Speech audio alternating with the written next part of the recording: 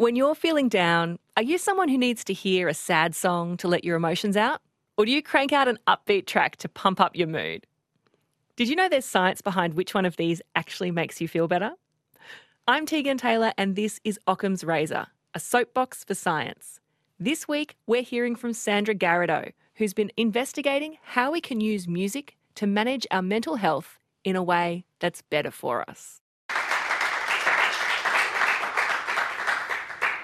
I'd like to tell you a story about Jim.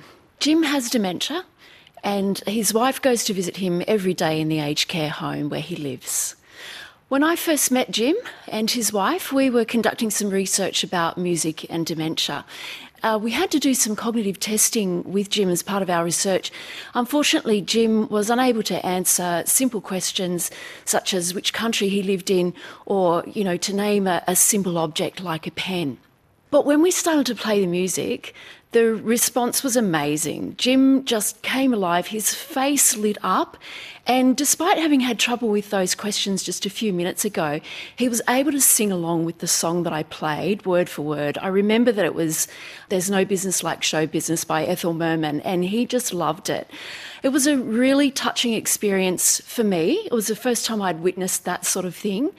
And for Jim's wife as well, it was a very moving experience just to see her husband kind of coming back to life in that way. Now, there's a growing body of evidence out there that music can be really helpful for people with dementia. Depression, agitation and anxiety are all very common in people with dementia, as I'm sure you can understand, and music can be a really good support for those symptoms. Well, what about for those of us who don't have dementia? Can music also support our well-being? Well, actually, it doesn't matter what our age is. We can use music in positive ways to manage our moods and our mental health. It actually starts as young as when we're babies. So the research shows that when a parent sings to their baby, it can have a de-escalating effect on their physical systems so that they're calmer. And some people even believe that the whole reason why music exists is because of this form of interaction between the parent and the child, the way that sort of interaction might facilitate pre-verbal communication of emotions and also facilitate bonding. And of course, then we get to the teen years. Well, the research says that teenagers listen to music around 5 to 10 hours a day. If you're a parent of a teen, I'm pretty sure you can relate to that experience where you've got to kind of get the AirPods out of their ears before you can actually have a conversation with them. So why do teenagers listen to music so much? Well, it's a very emotionally intense period of your life, and music is one of the most effective things we can use for regulating our emotional states. In fact, the Australian Psychological Association reports that 80% of Australians, regardless of their age, turn to music when they're experiencing psychological distress. So does it actually help us? And if so, how? Well, there are a few different ways that we respond to music. On a most basic level, we respond to music physically. So there's something called entrainment. Entrainment refers to that phenomenon where you're listening to music and it's got a really catchy beat and you just can't help but tap your foot or click your fingers or whatever you do or dance. And the research shows that it's not just our fingers and our feet that are synchronising to the beat, but our whole system, our breathing, our heart rate, even the way our neurons fire in our brain. And of course, that has an influence on how you feel. So if you are, starting to calm down so that you can sleep at night and you're wanting to wind down, most people find it most beneficial to listen to music that's got a nice slow tempo because then your physical systems synchronise with that. You're breathing, your heart rate slows down and you feel calmer, you feel sleepier. So, of course, all of that has a connection between our emotions and our moods. Now, how does it actually influence our mental health and our well-being? Well, there's another layer that we respond to music. On top of that physical layer, we've also got a cognitive layer, which is our thoughts, our memories, our feelings, our beliefs about the music. And that can outweigh and overlay the physical response. So, for example, if you've been listening, there's a really upbeat song, a really chirpy song that would normally make you feel happy, but the last time you heard it was at the funeral of a friend, for example, that memory is going to overpower the physical response to the music, and we're not going to feel happier from listening to it. So this all plays into how we can use music to benefit our mental health. Psychologists often talk about something called the thought, emotion and action cycle, which means that our behaviours are influenced by our emotions, and our emotions in turn are triggered by our thoughts about a situation we might be experiencing. And of course, those thoughts can be in response to music as well. So we conducted a study where we got a whole bunch of young people to listen to some songs that we gave them, and we asked them to keep a mood diary of the effect it was having on their mood, and to record their thoughts and the feelings they were experiencing as they listened to this song. Now, one of the songs we gave them to listen to was by Adele.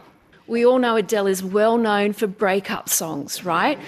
So naturally, our participants in this study were in their diaries, they were reflecting on their own experiences with a breakup. But the thoughts that they were recording differed quite a lot from person to person. Now, people that felt better after listening to the Adele song were people who were thinking about their breakup experience, but they might have been thinking along the lines of, wow, that was really a really tough thing to go through, but I've learned a lot and I feel like my next relationship is going to go better. So naturally they felt better after listening to that song. On the other hand, we had other people whose thoughts were more like, I'm so lonely. Now, obviously, after going through that sort of a thought response, those sorts of people didn't feel better after listening to the same song that these other people listened to. So you can see the connection between the thoughts and the emotions that people experienced there.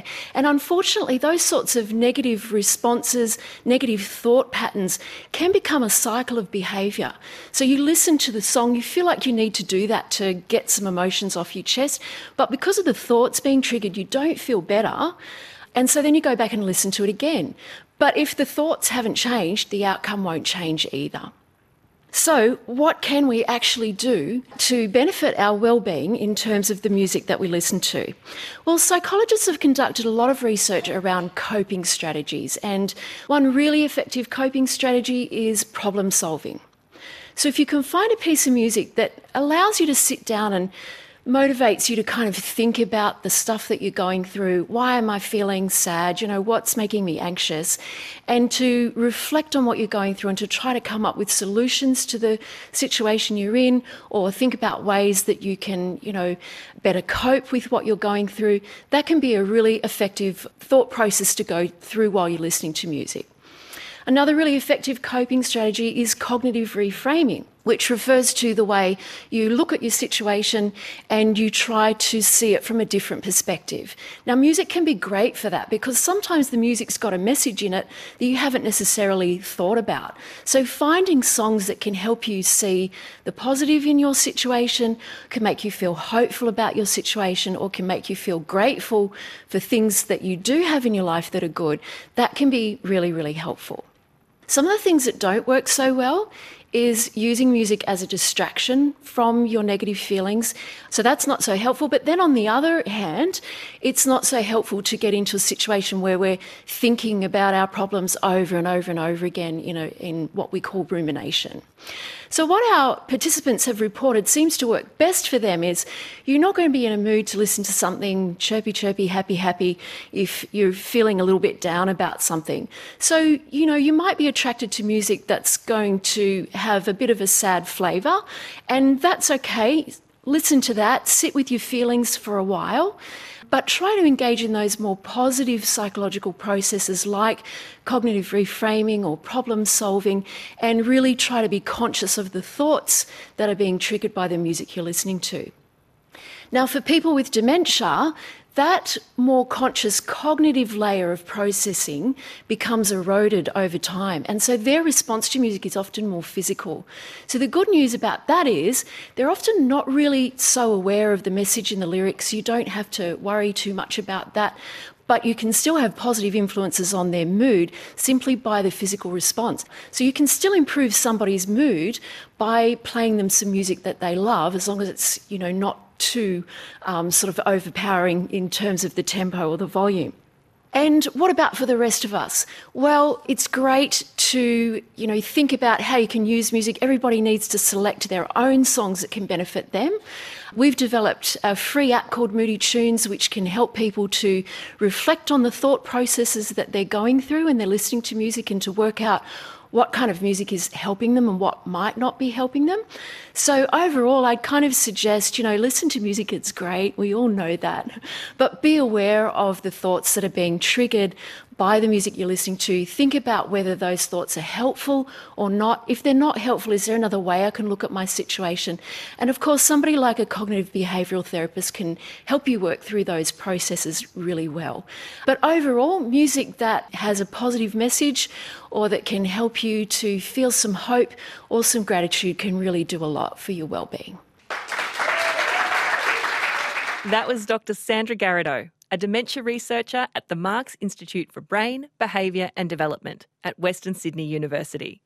She was speaking at our Occam's Razor live event at the Powerhouse Museum Sydney on Gadigal land in September. I'm Tegan Taylor, and I'll be back next week with another story from the Songbook of Science. You've been listening to an ABC podcast. Discover more great ABC podcasts, live radio and exclusives on the ABC Listen app.